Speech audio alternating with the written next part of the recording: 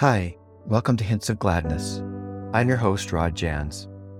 In our current series of podcasts, we're exploring the topic of contemplation. What does it mean, and how does it impact the way we show up in the world? I'm hoping that these conversations will be a contemplative experience, so I invite you to join us, engage, and be open as we discuss my guests' spiritual journeys and their contemplative experiences.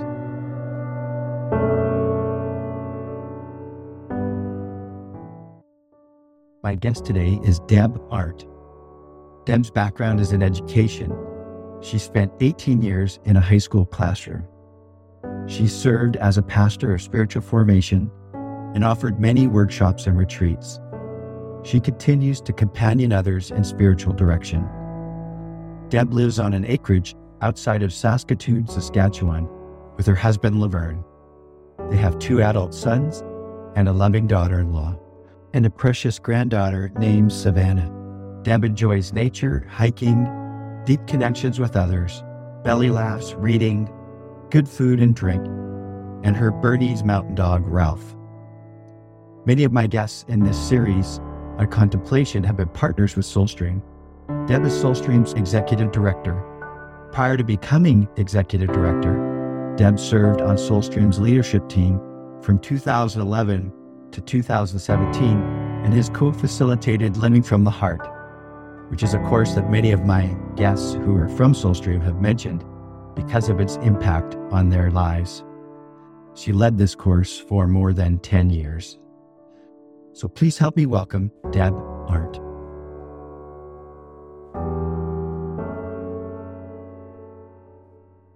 Well, hi, everybody. Thanks for joining us on Hints of Gladness. As you would have heard in my introduction, my guest today is Deb Arndt. And you probably also would have heard that Deb is the executive director for Soulstream. And 3 out of 4 of my guests so far have been Soulstream people. And it's interesting, Deb. I think we're doing a good job of promoting Soulstream because I told you in our pre-conversation that I was together with some people and they had heard the podcast and were inquisitive about Soulstream and stuff like that. So awesome. We might have to pay you for some free marketing and advertising. We're promoting the cause, and it's my pleasure to do so because I've gotten so much out of Soulstream and love that community as well. So welcome. Thank you. Thank you so much. It's good to be with you.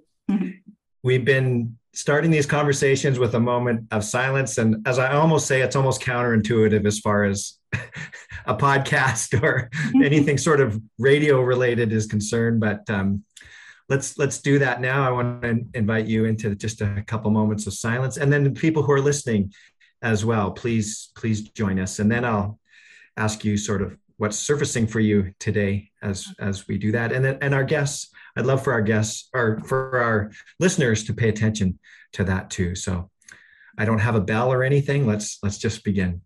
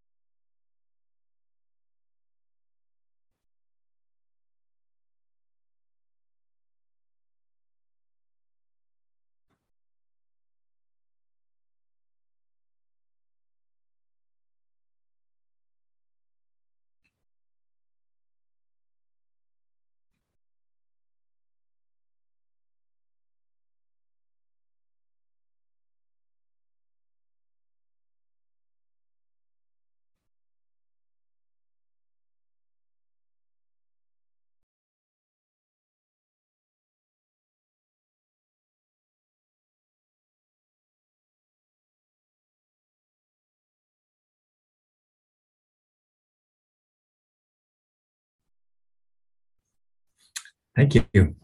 Yeah. So what's surfacing for you, and what's I know you said you have a longing to go outside. Yeah, I was just looking out the window, so that would longing. quite so strongly, but Yeah. yeah, isn't it remarkable how whenever I pause to do that, how colliding my inner space can feel just in that moment. It's like, I know I take the deep breaths. I'm envisioning that breath moving down through my core, right down to my feet, grounding me here. And then sort of in a split second of non-attentiveness to that, I guess, it's like when you're driving and you look up at the speedometer and all of a sudden you're going 120 because your foot's just gotten heavier and heavier on the accelerator, and that's how it kind of feels. Is my thoughts were already way down a path of Rod's probably going to ask me that, and what might I say there, and what am I going to sound like, and I don't know if I have anything to say, and it's like, I got to breathe again, ease the foot off the accelerator. I just need the reminders over and over and over again. Yeah. I'm grateful even for this little bit of time to. It's so interesting what surfaces, isn't it? It's like, I didn't know all of that was going on. Exactly. Yeah. During these times, I haven't typically given any instruction to people about what to do during times of silence. And it might be new for some people. And I think there's so many different ways to approach it, but you mentioned some things there. Do you kind of have, this was on the spur of the moment. So I wonder what is there something that you typically do? I know that probably changes all the time, but. Yeah, thanks. Yeah, it does change. And though I would say in the last, few years especially, I have become so much more aware of my body's participation in that time of silence. And I am gifted / harassed with monkey brain.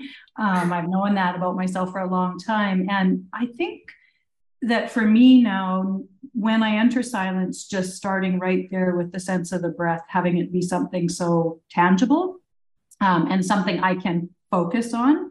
And so it has become a way to enter and to bring myself, it feels like, to greater centeredness and greater presence to the silence. It's not a magic trick. Like I just shared with you, I started, it was feeling pretty good. And then all of a sudden I was, it's also something I can return to. So that's part of what I do. So often I do have that inner sensation of like, feel the breath travel in through nose, through mouth, down into sort of belly.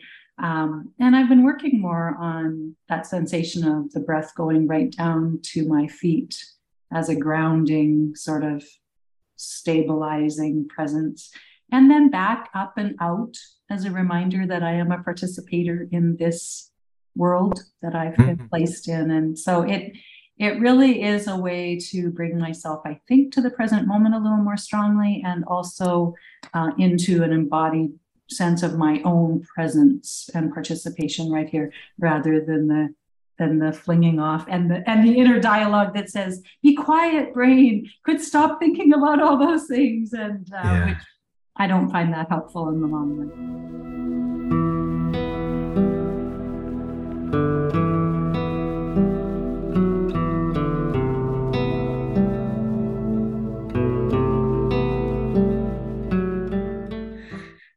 I'm just thinking as we're talking here, we haven't really spent with the other Soulstream people that I've talked to. I've spent quite a bit of time with them, and going into this, I knew their stories, but I don't really know your story all that much. But and it leads me to our next question. And who or what were some of your spiritual influences when you were younger? Yeah. Well, thanks. Yes, we haven't had enough time to spend together, Rod. That's my loss for sure, and hopefully. Mine too. You're somebody I'd love to get to know better. There will be times. Yeah. It's such a good question.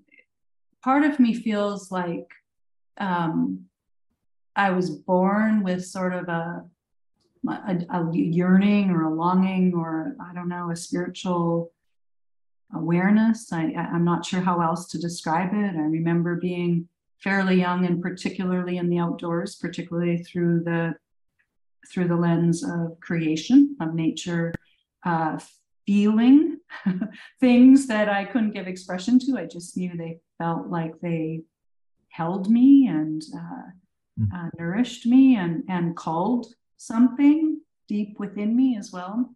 So I would have to name that nature, creation, the outdoors has always been one of my spiritual mentors, one of my influences, long before I might have even had any sense of being aware of that.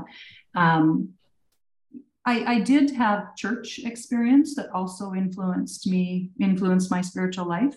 I grew up in the United Church of Canada. That's where my grandma and my mom, and they were faithful, Southern Manitoba. And there was something grounding about that. My own family story has its complexities. I was the sixth of six girls. And my father, wow. Yeah, I know. It kind of blows my mind, actually. But and my mom and dad had a very volatile. My dad was an alcoholic. When I was very young, they split in I think, rather violent sort of circumstance. I never met my dad. I never. It was a very complete severing, even though the families were all from small town Southern Manitoba. And so I have a pretty strong understanding that for my older sisters, there were pieces of that are not part of my experience. I think I was almost shielded by being, 1.5 or however old I was. So I did grow up, in those days, 60s, 70s, divorce was not as common. Even knowing how to talk with someone around the absence of a parent in a situation like that. And not only the absence as in the marriage having broken down, the complete absence. Like I had no relationship, never met my father, and my mom never remarried. And so I just never had any kind of male fatherly figure, in that way in my life. So there was something about the church experience that I do remember early on. My mom moved us to Brandon, and we attended an old church there, Central United, and it was one of those old churches with a massive pipe organ and the old wooden pews, and a relatively large church. And I remember sitting in those pews and, almost feeling the grooves of people's bodies having been present there before, and the places where varnish has worn off, because there's been, and somehow feeling connected to a story that was much bigger than mine. And you felt the cloud of witnesses or something like that. Cloud of witnesses, and I felt and smelled almost, right, that sense of the ancientness of this God relationship, of this awareness. And so I feel really grateful for that. I can't say I always loved going to church or understood it or anything like that. But there was something about that I think was influential for me, even as I continued on the journey in that way. So, I would name those things as being, from my young years, influences on my spiritual life for sure. Cool. What eventually drew you to contemplation? What? Yeah, that's a great question. I never knew anything about contemplation. Like I didn't even know it was a thing that people I had a more evangelical experience through lifeguarding at a church camp when I was 16.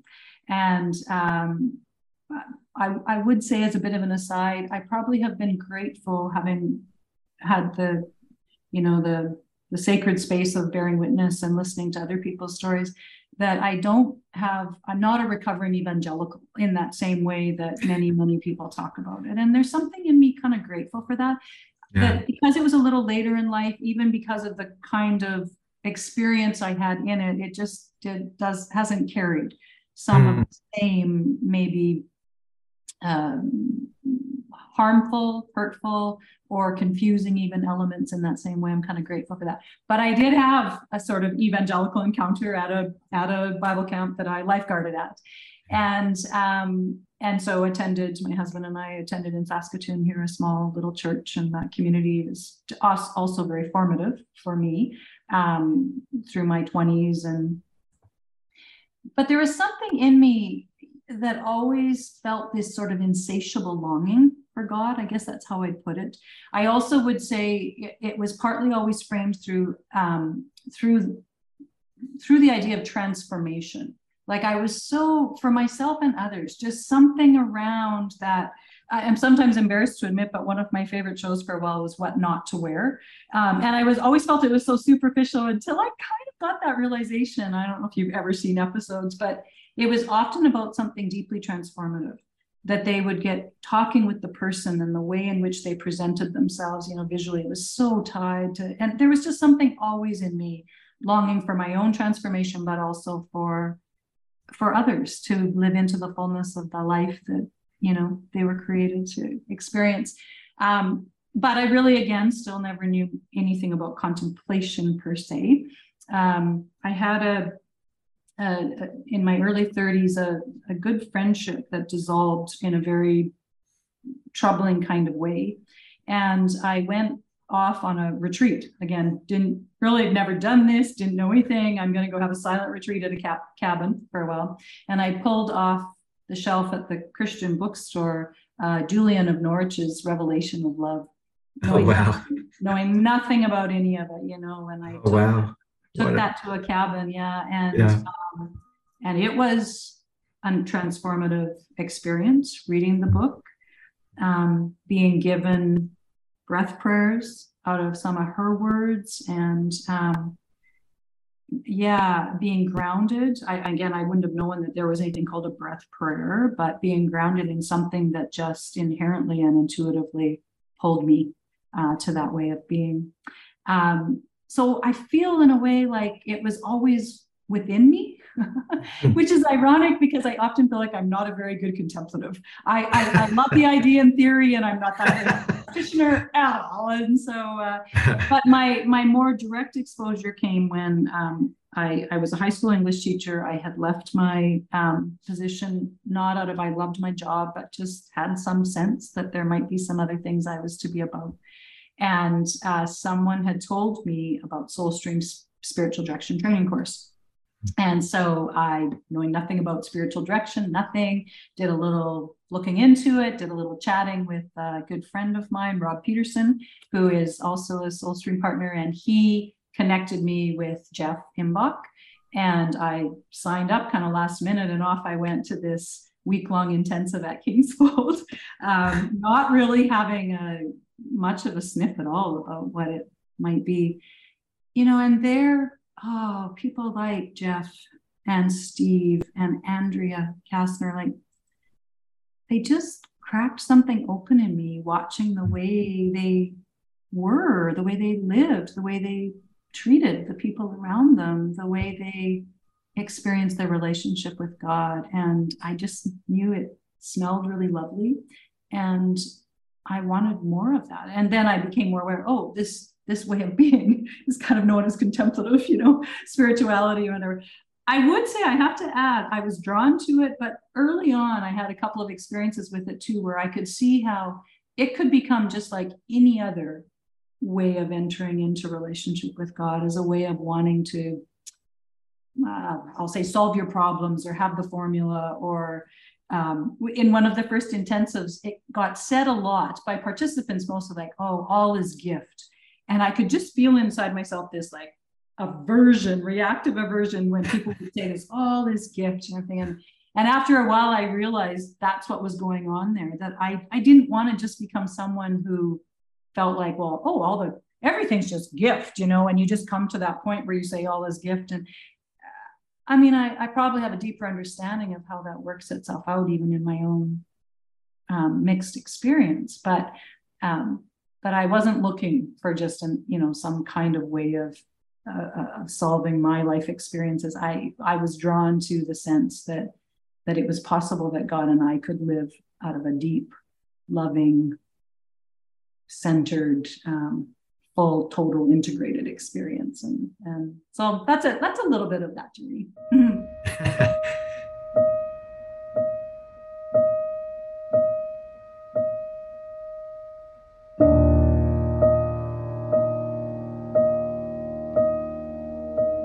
It's interesting, like you started off in the beginning of our conversation talking about spiritual influences. You kind of see that thread throughout your life where you're being drawn or whatever, Yes. and and willing to do things in a way, like willing to just take a risk. And he said a few times, I knew nothing about this, but I went and did it. And Yeah. interesting. Yeah.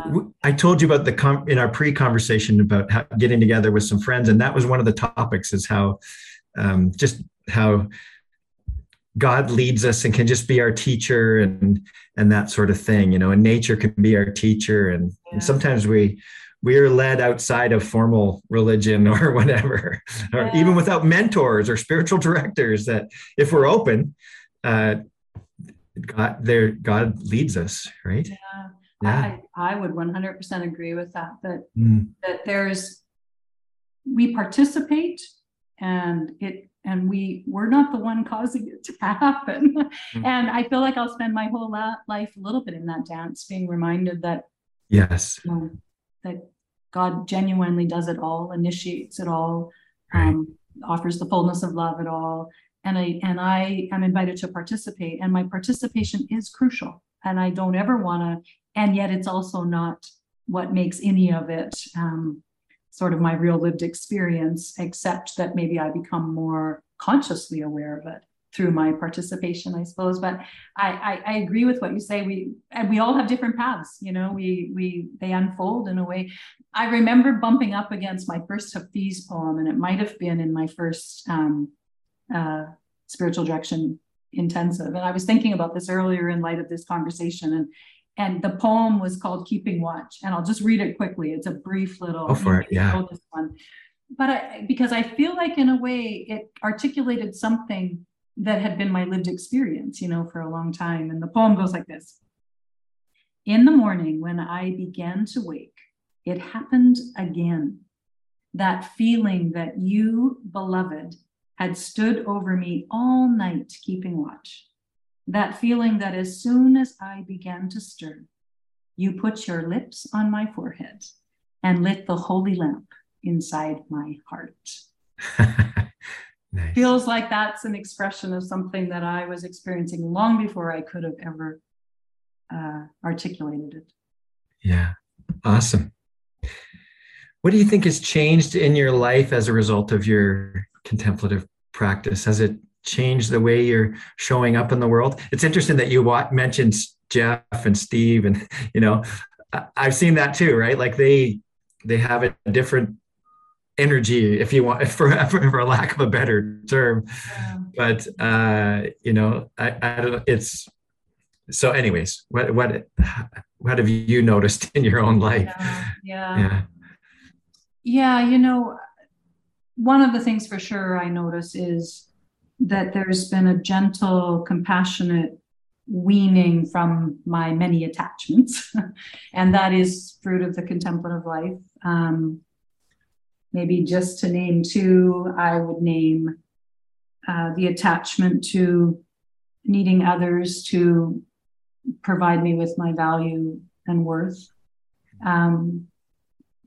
Again, maybe somewhat out of my upbringing, out of created my Enneagram Center or whatever.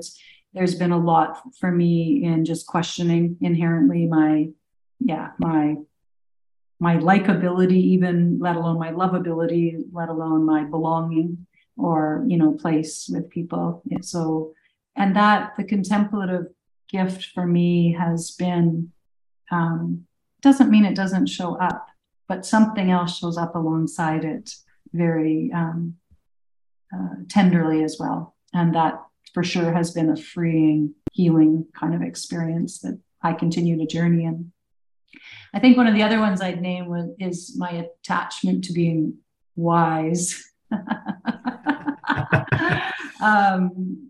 And you know what? It might even be my attachment to being seen as wise, which might be connected to the first one too, a little bit different, But I know for me, there's been something around the contemplative way of being, maybe giving me the courage to really see those things for what they are. And then again, knowing that my value is apart from that. And that when I'm pushed around by an attachment like that, it never bears fruit for me or for the others I'm with. And so that awareness. And And I think in that way, I would say that's the third thing. The contemplative life definitely has attuned me more to the way I'm impacting others. And by others, I mean the world, creation, other people.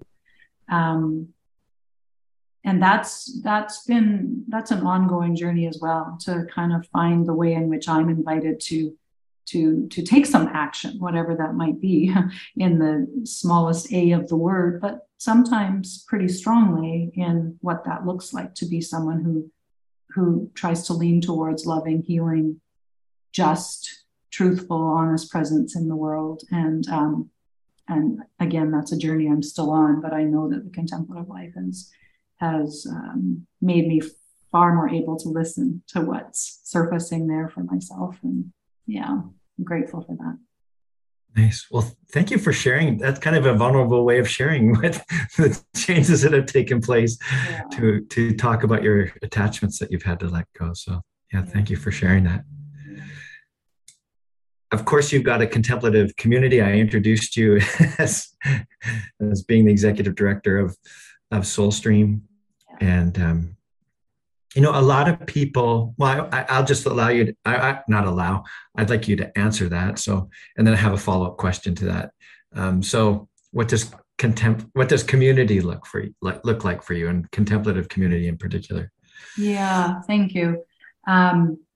Yes, I am very grateful for my Soulstream contemplative community, and have been since my first encounter in 2007, when I took that spiritual direction training.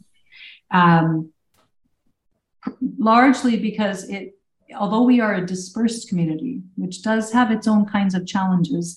I listened to people talk about being together at the partner gathering this year, and I was unfortunately not able to be there. And we know that there's something about being in the physical presence of one another that deepens our sense of togetherness. But as a dispersed community, sometimes even just here in my home in Saskatoon, I have such an awareness of people and their faces and voices scattered across the States and Canada, really, who long to be oriented, and whose desire is to live in this particular way. And sometimes we only have our desire. It's not based on how well we're doing it. It's simply this orientation and longing and willingness to say, this is how I want to show up in the world, to myself and to others, to the world. So that is a gift, that in and of itself. But so are all the tangible moments, most of them on screen, on Zoom, but, moments of checking in with people, or peer supervision group, or from in the position I'm in now, even times with the leadership team or the board, or like, there's just Soulstream is grounded in a way of being that seeps itself, that it's the DNA of all the times that hopefully we're together. And I would hope that would remain. And I experienced that. So I'm really, really grateful for that. I've been grateful here in Saskatoon as well, for people who also are on the journey. So a community of spiritual directors through Queen's House Retreat Center here, Soul Care group that, created space for one another to linger in contemplative experience and to share what emerged there, that kind of way of being. So I do feel grateful. There has been times I've also felt the paucity of it in my immediate experience, as in, like, I'd like to just go for a walk with someone and have a particular kind of conversation. And sometimes like, I'm not really sure right here who that would be, today. And yet I think I've also been encouraged to just look for where it actually is there more than I might recognize it sometimes. So yeah.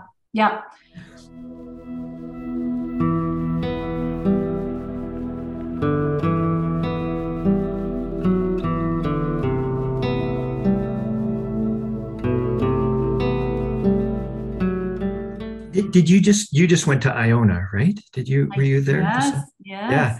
And you posted a beautiful reflection by Rob Peterson on Friday to the Soulstream partners. What was that like for you to Iona? Oh my God. Oh my goodness. It makes me think of what Maureen Miller said in the post a month ago, because she was also on that trip. What was this thing that just happened? This thing, out of a poem too, of something that just smelled like stones. And anyway, it just, it was quite the experience. I'm still letting it read me and reading it, letting it. I was going to say, I was going to ask, are you still unpacking? You're still unpacking it? Yeah, Sort of? Yeah. there's still room for it to, or it maybe in a way, this is how it always is, right? How whatever is coming to us as experience continues to unfold itself.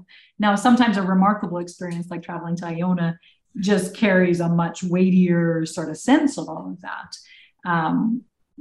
So I am aware of that, but I'm also really aware of how God has just deepened in me again a sense of both the ancient, what I was talking about earlier, but also and nature, and discover, because it was so incredibly beautiful, and the sense that God is just showing up in a lot of ordinary kind of moments too, right? Of being with people and laughter.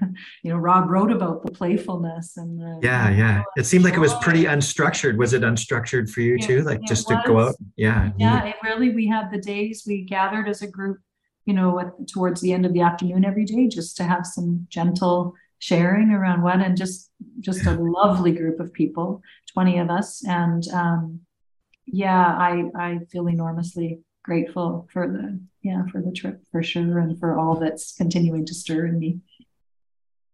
Cool. I just want to say, like you're one of the facilitators of Living from the Heart. I've experienced your facilitation at like Soulstream does a retreat training type of deal. So that's where I've spent the most time with you, was at that particular retreat. And I'm just going to give you some kudos here. You're a great facilitator. You're an amazing trainer. So it was really neat to participate in that and see you in action. So thank you. It's one of the, I often laugh that getting to facilitate Living from the Heart year after year is one of my grounding contemplative practices. I need the return. I mean, it's not so much about content, but it is to the material too, the return to these foundational, principles, almost this way of being I long to be. And I also am so shaped by whatever group of people. So even having you name that, it's like, I remember that experience and I can picture the room and things people brought and how that just deepens and enlivens even more as well my own journey. So it's I feel, distinct, lucky, blessed and lucky all at the same time. I feel that gift, and that I get the incredible privilege of working with Living from the Heart. Yeah. I just an aside, at that event, I think Jeff had brought the picture of the Trinity, it's by a Russian painter. I can never remember his name, but anyways, the long and the short of it is I had a significant experience with that painting, and it stayed with me. Like it's something I can return to over and over again. I just imagine myself crawling up onto that table. Do you have it there? You have it right there. Yeah. I do have it right here. Yeah. It's for sure one of my there you go. Grounding and invitational. And I feel such a part of it. And I'm so grateful that God is relationship, right? From the beginning of all. And we are invited into that relationship. Yeah, it's beautiful. Thanks for sharing that. I love knowing that stuck with you. It's one of those images, like you mentioned, even about your experience in Iona, is that different things continue to be revealed about it. If you just return to it, if I just return to it in my imagination and spend some time with it. Yeah, absolutely. Yeah. Well, we're getting on with time here, but I do want to ask this question: is just what are some contemplative authors that have impacted you that you'd like to mention today? Oh man, you look giddy with that question. Well, I can't even begin, or it would just last up forever, But and I knew you had mentioned that you might ask that, and I was just like, oh my goodness, like Nouwen and Benner and Merton, like just some Kathleen Norris, like I'm sure the names even just stir in you certain things over the years as well. But kind of what I feel more drawn to mention is just really current, because I kind of feel like it just shows up everywhere. Yeah, in some ways, if you're sort of open to that. I do love poetry, so lots of times I will turn to poetry as an entry point. But just recently, I read a lovely novel called Abide with Me by Elizabeth Strout. And it's set in like, I think 1959 or something. And it's about a kind of a small town minister and the challenges of his life and such. And I actually still have the book here because I just wanted to read this little, because to me, this captures something that I think is so contemplative, even through this piece of fiction and what this writer, and I really don't know much about her, or I haven't looked into, who she is, but it's towards the end of the novel, and he's got quite an affinity with Bonhoeffer, and he kind of comes around and quotes Bonhoeffer and reflects on some of Bonhoeffer's throughout the novel a little bit. But then he's acknowledging at the end that his own relationship to God is changing. And he says, and he loves the hymn, Abide with Me, fast falls the eventide, the darkness deepens. And he says, he came to realize that he thought God existed in the hymn itself, in the yearning and the sorrowful acknowledgement of the loneliness and fears that arrived in life. The expression of it, the truthfulness of it, was what was beautiful. He thought of William James writing that a solemn state of mind is never crude or simple, that it seems to contain a certain measure of its own opposite in solution. And it was, to Tyler, this minister, this mysterious combination of hope and sorrow that was itself a gift from God. Beautiful. I love that. I feel like, oh my, does that give expression to my own heart a little bit? The hope and the sorrow sometimes can pervade based on my micro experiences and the macro experiences of our world. And could it be that alone is a gift from God, that there's beauty in that? And so is she a contemplative author? I don't know, but that to me is a contemplative expression and an invitation to a different way of receiving our own relationship with ourselves and our experiences and relationship with God, for sure. So that's what I'm going to offer today. We could talk a lot about books, for sure. Well, that's great. I mean, I think contemplative is the way you approach something. It's the way you approach that book, the way you read it. If you're reading it sort of with openness and an open heart, then you're reading it contemplatively. The author, that doesn't have to be the author's intention to be like a book on prayer or whatever. That's exactly right. And it's your posture. Do you think, is it just me? But like, I find there's more of an emphasis on the hope and the struggle than maybe that there used to be. Like we're talking maybe more about, maybe it's coinciding with what's going on in society, but we're more willing to talk about our trauma, to bring those things into our conversations and our relationship with God. Like, do you think there's more of that? Is it more being talked about more than it used to be? Yeah. That's a great question too. I've wondered that myself. Yeah. And I recognize that in some of the circles that I get the privilege of having conversations with, that you're right. It does seem like it's, and I also recognize that in other places, that's really maybe still not the way in which even the belief system maybe about how God would want us to relate to God is present. So I am really grateful for the places and the honesty that seems to be more pervasive in lots of conversations. People showing up for spiritual direction. I feel like that's the variety of people and their backgrounds and whatever who long for a place, and really in many ways what they're longing for is a place to hold, as you said, the breadth of their experience and know that it's okay to hold it, and that it can be honored and listened to and maybe even trusted, so.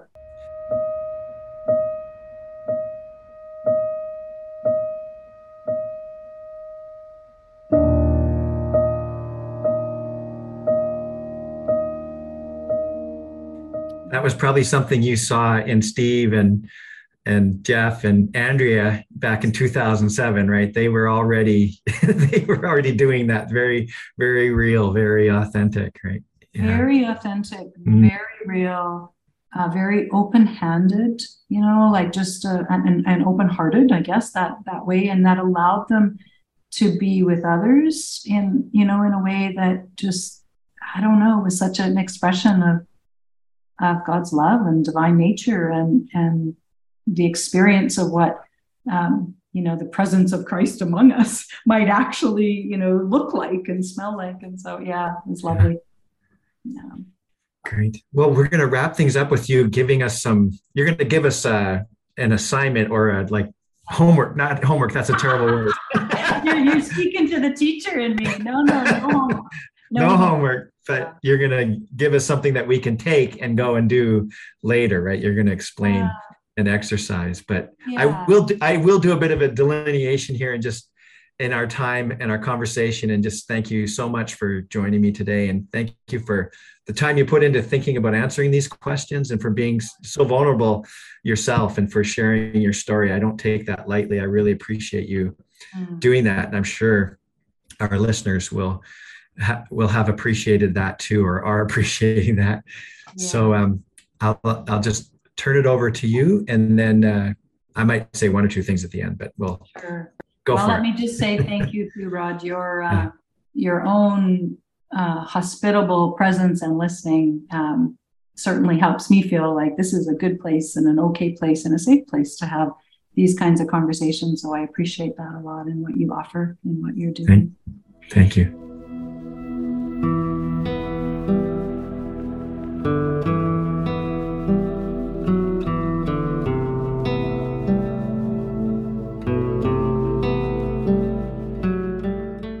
I thought I would just explain a contemplative experience or exercise or approach that I've been using this summer especially. And a lot of it is grounded in summer and wanting to be outside. And also some of it probably is residue from Iona, actually, and coming out of a very sensory embodied experience there because the weather was surprisingly beautiful and we were outside a lot. And I became so aware of my sensory experience in that place. So what I've been doing here at home is going outside, and sometimes I sit in a chair on our deck. Sometimes I go sit on the grass. But part of it for me is I close my eyes and I want to become very attentive only to what I'm hearing. So whatever is sort of surfacing in the soundscape around me. I know that some of this is my own, again, sort of wanting to be weaned from words or wanting everything to kind of come at me. I do love, as you can tell. And so something about going and giving myself over to whatever the sound that's coming to me right then. So I haven't planned it. It's not a piece of music that I particularly love. I just go outside and let whatever sound is coming to me. And I usually start again with some prayer and breath. I start with some sense of becoming grounded and centered in my own body. And then almost always there is the sound of some wind. I do live on the prairies. And I kind of love wind. And one of the things that's showing up for me this summer is when I close my eyes like that and I'm just attentive to the wind, I actually do really love it, whether it's gentle or whether it's blowing strong. When I don't love it is when it's interfering with what I want to be about, whatever that might be, outside working in the yard or maybe at a lakeside, and I don't want to be sandblasted or whatever. But something in that experience of just letting the wind be then in that moment and noticing how my own body responds and my own heart and my mind respond to that. One of the things that has shown up in that time for me, and I would encourage, listeners to do in this, is part of it is staying attentive to what the sound that's coming right in that moment. So my experience this morning was a very loud screeching hawk. And at first, when the sound sort of pierced, I noticed almost immediately kind of being annoyed because I was having a really lovely peaceful, sort of warm, embraced kind of experience. And then this sound was abrasive and, disruptive. And because I've been practicing this a little bit, I recognize right away, oh, there's something there to pay attention to. Why is this so sort of annoying to you in this moment? And so, and the bird continued for a while, and I keep my eyes closed. I don't go looking for the bird or nothing. It's just, I stayed there long enough. And for me, it's allowing whatever needs to surface. So today it was a memory of something that happened last week that I wouldn't have named as being screeching.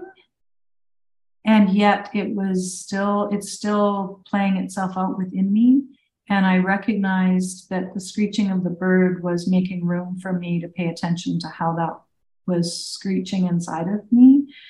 And I haven't even fully, sort of absorbed that. But the experience of remaining there, allowing whatever surface, making room for what it might be that it has to offer me, and not trying to force it, like not trying to force some kind of connection. Oh, it means this, just making room. So that was today's. I know that it needs some attention. And I didn't know that before.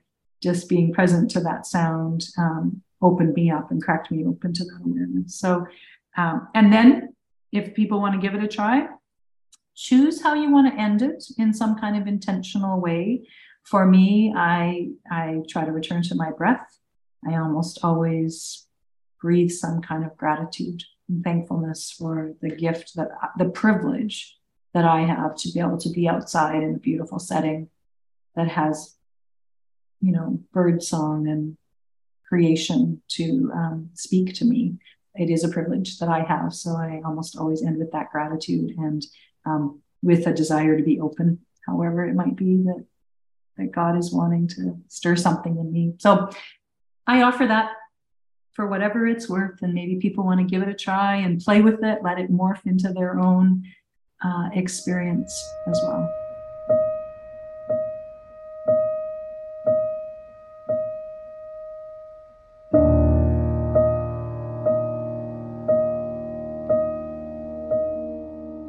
Beautiful.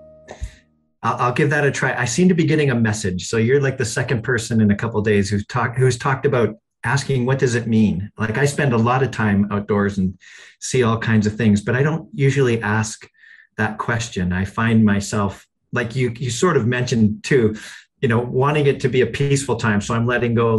So maybe if I heard a hawk screech, I would just be with it and observe it, but not take it any further. But perhaps I'm being encouraged to try asking or going a little bit deeper with it. What is all about the hawk screeching or whatever? Yeah. Wow. Do you go to a particular place? Like, do you have a field that you go to or well, we live on an acreage. So, okay. Even just stepping out into our yard is there. It is a kind of location that lends itself well to this nice experience for sure. But I think in town, because I actually could imagine the town sounds, those creature sounds as well, could be entry points I can imagine as well. But like I said, it is a privilege. I don't have to go that far. I can walk a little farther out on our property, but I don't have to. I can be pretty close to the house. Right on. Yeah. Great. Well, thanks again, Deb. Really, really appreciate this time to get to know you a little bit better. Yeah. For all that you shared. I appreciate it. And thanks for the opportunity.